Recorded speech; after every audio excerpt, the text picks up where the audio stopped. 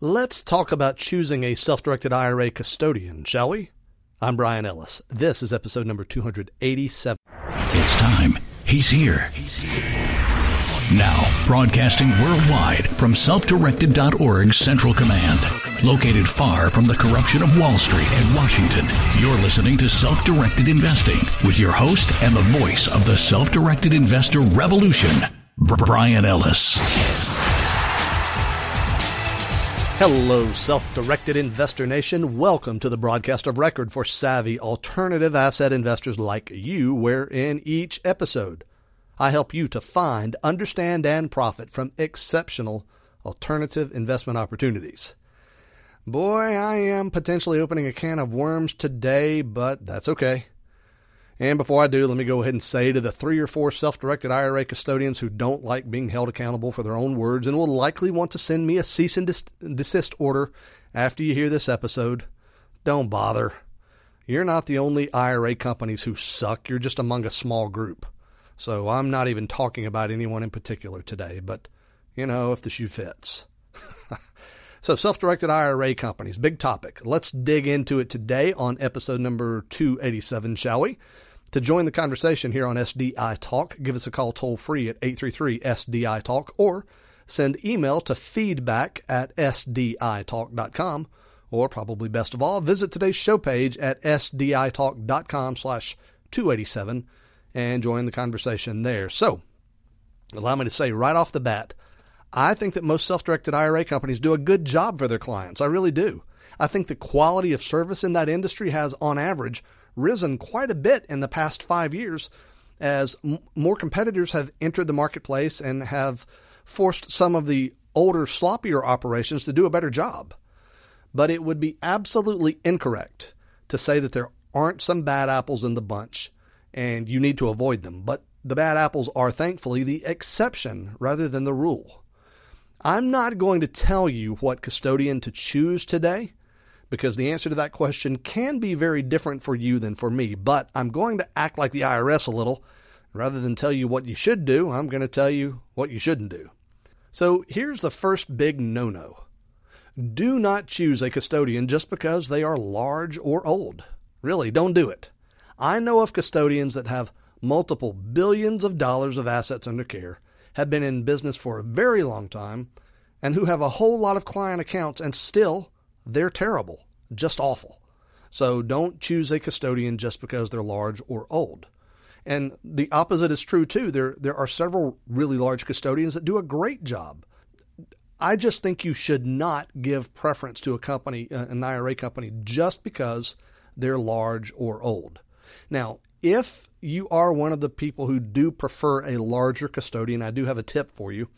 Consider giving preference to the companies who have the largest average account size, not the biggest number of accounts and not the most total assets, but the largest average account size. In other words, ask the custodian to tell you what their total assets under custody is and their total number of client accounts, and divide the amount under custody by the number of client accounts, and whatever that number is their average account size. My advice, based on anecdotal experience, albeit a whole lot of it, is that a company with a larger average account size than another company tends to provide better service if they are otherwise similar companies. I'm not sure why that is, and I'm basing that largely among the bigger custodians.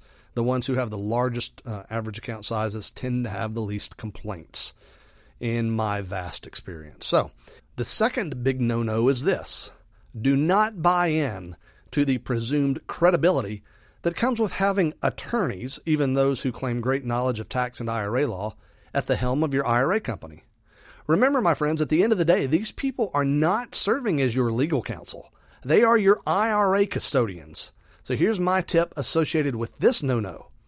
Your lawyer is obligated to act and advise with your best interests in mind. Your IRA company isn't. No matter how many lawyers work for your IRA company, you still need a third-party attorney who you pay for that specific service, and that attorney should be disconnected from your IRA company entirely to eliminate conflicts of interest.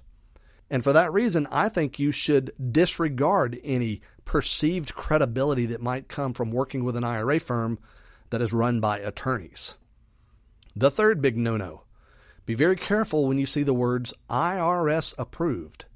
Absolutely no investments are approved by the IRS, period. If you doubt that, see the notice published by the IRS about that very topic that I've linked on sditalk.com/287, where the IRS states this exact thing in no uncertain terms. Also, your alarm bells should begin to sound if you're pointed to a piece of the IRS field manual for justification in calling a thing IRS approved. All the field service manual is a guide for IRS agents to use during audits. Now, that is important, but it can be changed at any time, absolutely any time, by the IRS chief counsel or the Treasury Secretary without submitting those changes to or getting approval from Congress or the public or anybody else. That means that what is quote-unquote approved today could be prohibited tomorrow. And thus my tip for this particular no-no is to have a bias against those who suggest or otherwise try to ride the concept of IRS approval. And remember that even if the IRS does in fact approve something, which they don't, but if they did, that approval would be true for all IRA companies and not just those who hitch their star to the concept of IRS approval.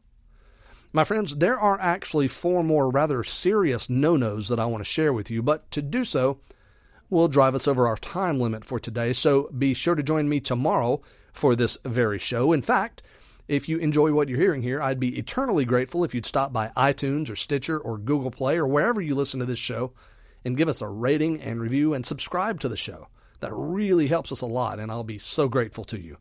My friends, thank you for listening, and remember, invest wisely today and live well forever. That's all for now, but your training is far from over.